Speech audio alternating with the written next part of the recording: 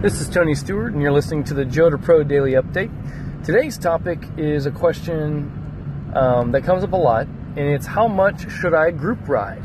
Group rides are super popular. They get into our routine. It's the same friends we're riding with every week on the same courses. We get the same sprint points.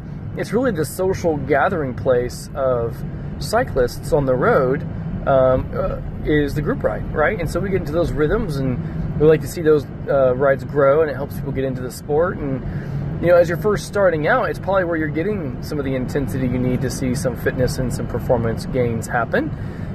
But as you start to train specifically, and the closer you get to your specific events, it can get a little harder to know whether you should do a group ride or you should do a specific workout. And the word "it depends" always comes up when you start getting into these kind of questions, because it does depend upon how many rides you're hitting a week. But I do find that most group rides are great during the winter for base training. If there's a longer ride you're doing, it helps you get your 3-hour ride or 4-hour ride in every week and that good endurance level, then it can help you get that workout in. That's great.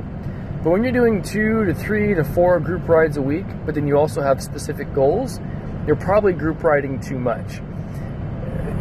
Lazy training, or not lazy, but where training kind of goes when you're not intentional, is it always slides to the middle, meaning it's a little harder than easy and not quite hard enough to create improvement. You're kind of riding in the middle all the time, and that is where group rides exist.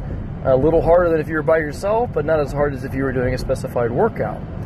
And so that's where you can start to find that all your group riding is keeping you in the middle instead of helping you achieve better results by pushing the extremes. So my advice is, always kind of gauge a couple of things. I think something that's really important is to know what emotionally motivates you.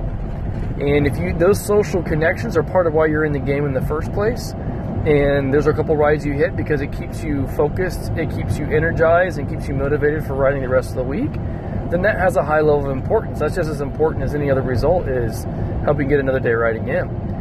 But if you're only ever group riding, but you have some specific goals around road racing, crit racing, cyclocross, or mountain bike, then at some point, as you get closer to those key events, you're going to need to sharpen up, and you're going to need to dial back your group rides a little bit, because you need to be able to train at a specific point to create a specific improvement, because your events have specific elements that you need to be good at, and your structured workouts end up having a much bigger payoff than not.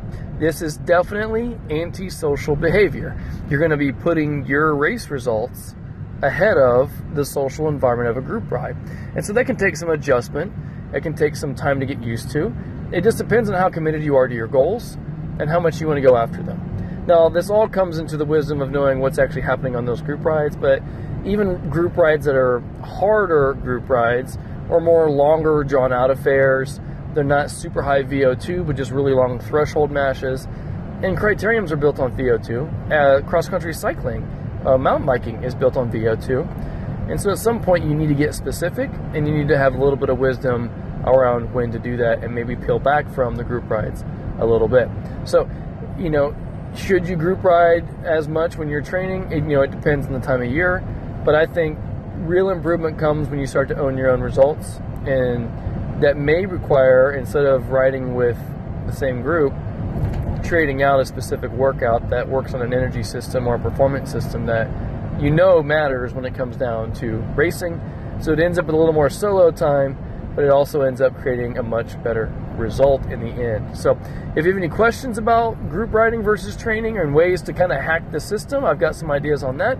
You can go ahead and just leave a comment below wherever you find this, or you can go to anchor.fm/Tony-Stewart.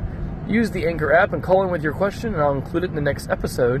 And oftentimes the question you have is a question somebody else has, and it's cool to hear someone else's voice in doing it. This is Tony Stewart, and this has been the Joda Pro Daily Update.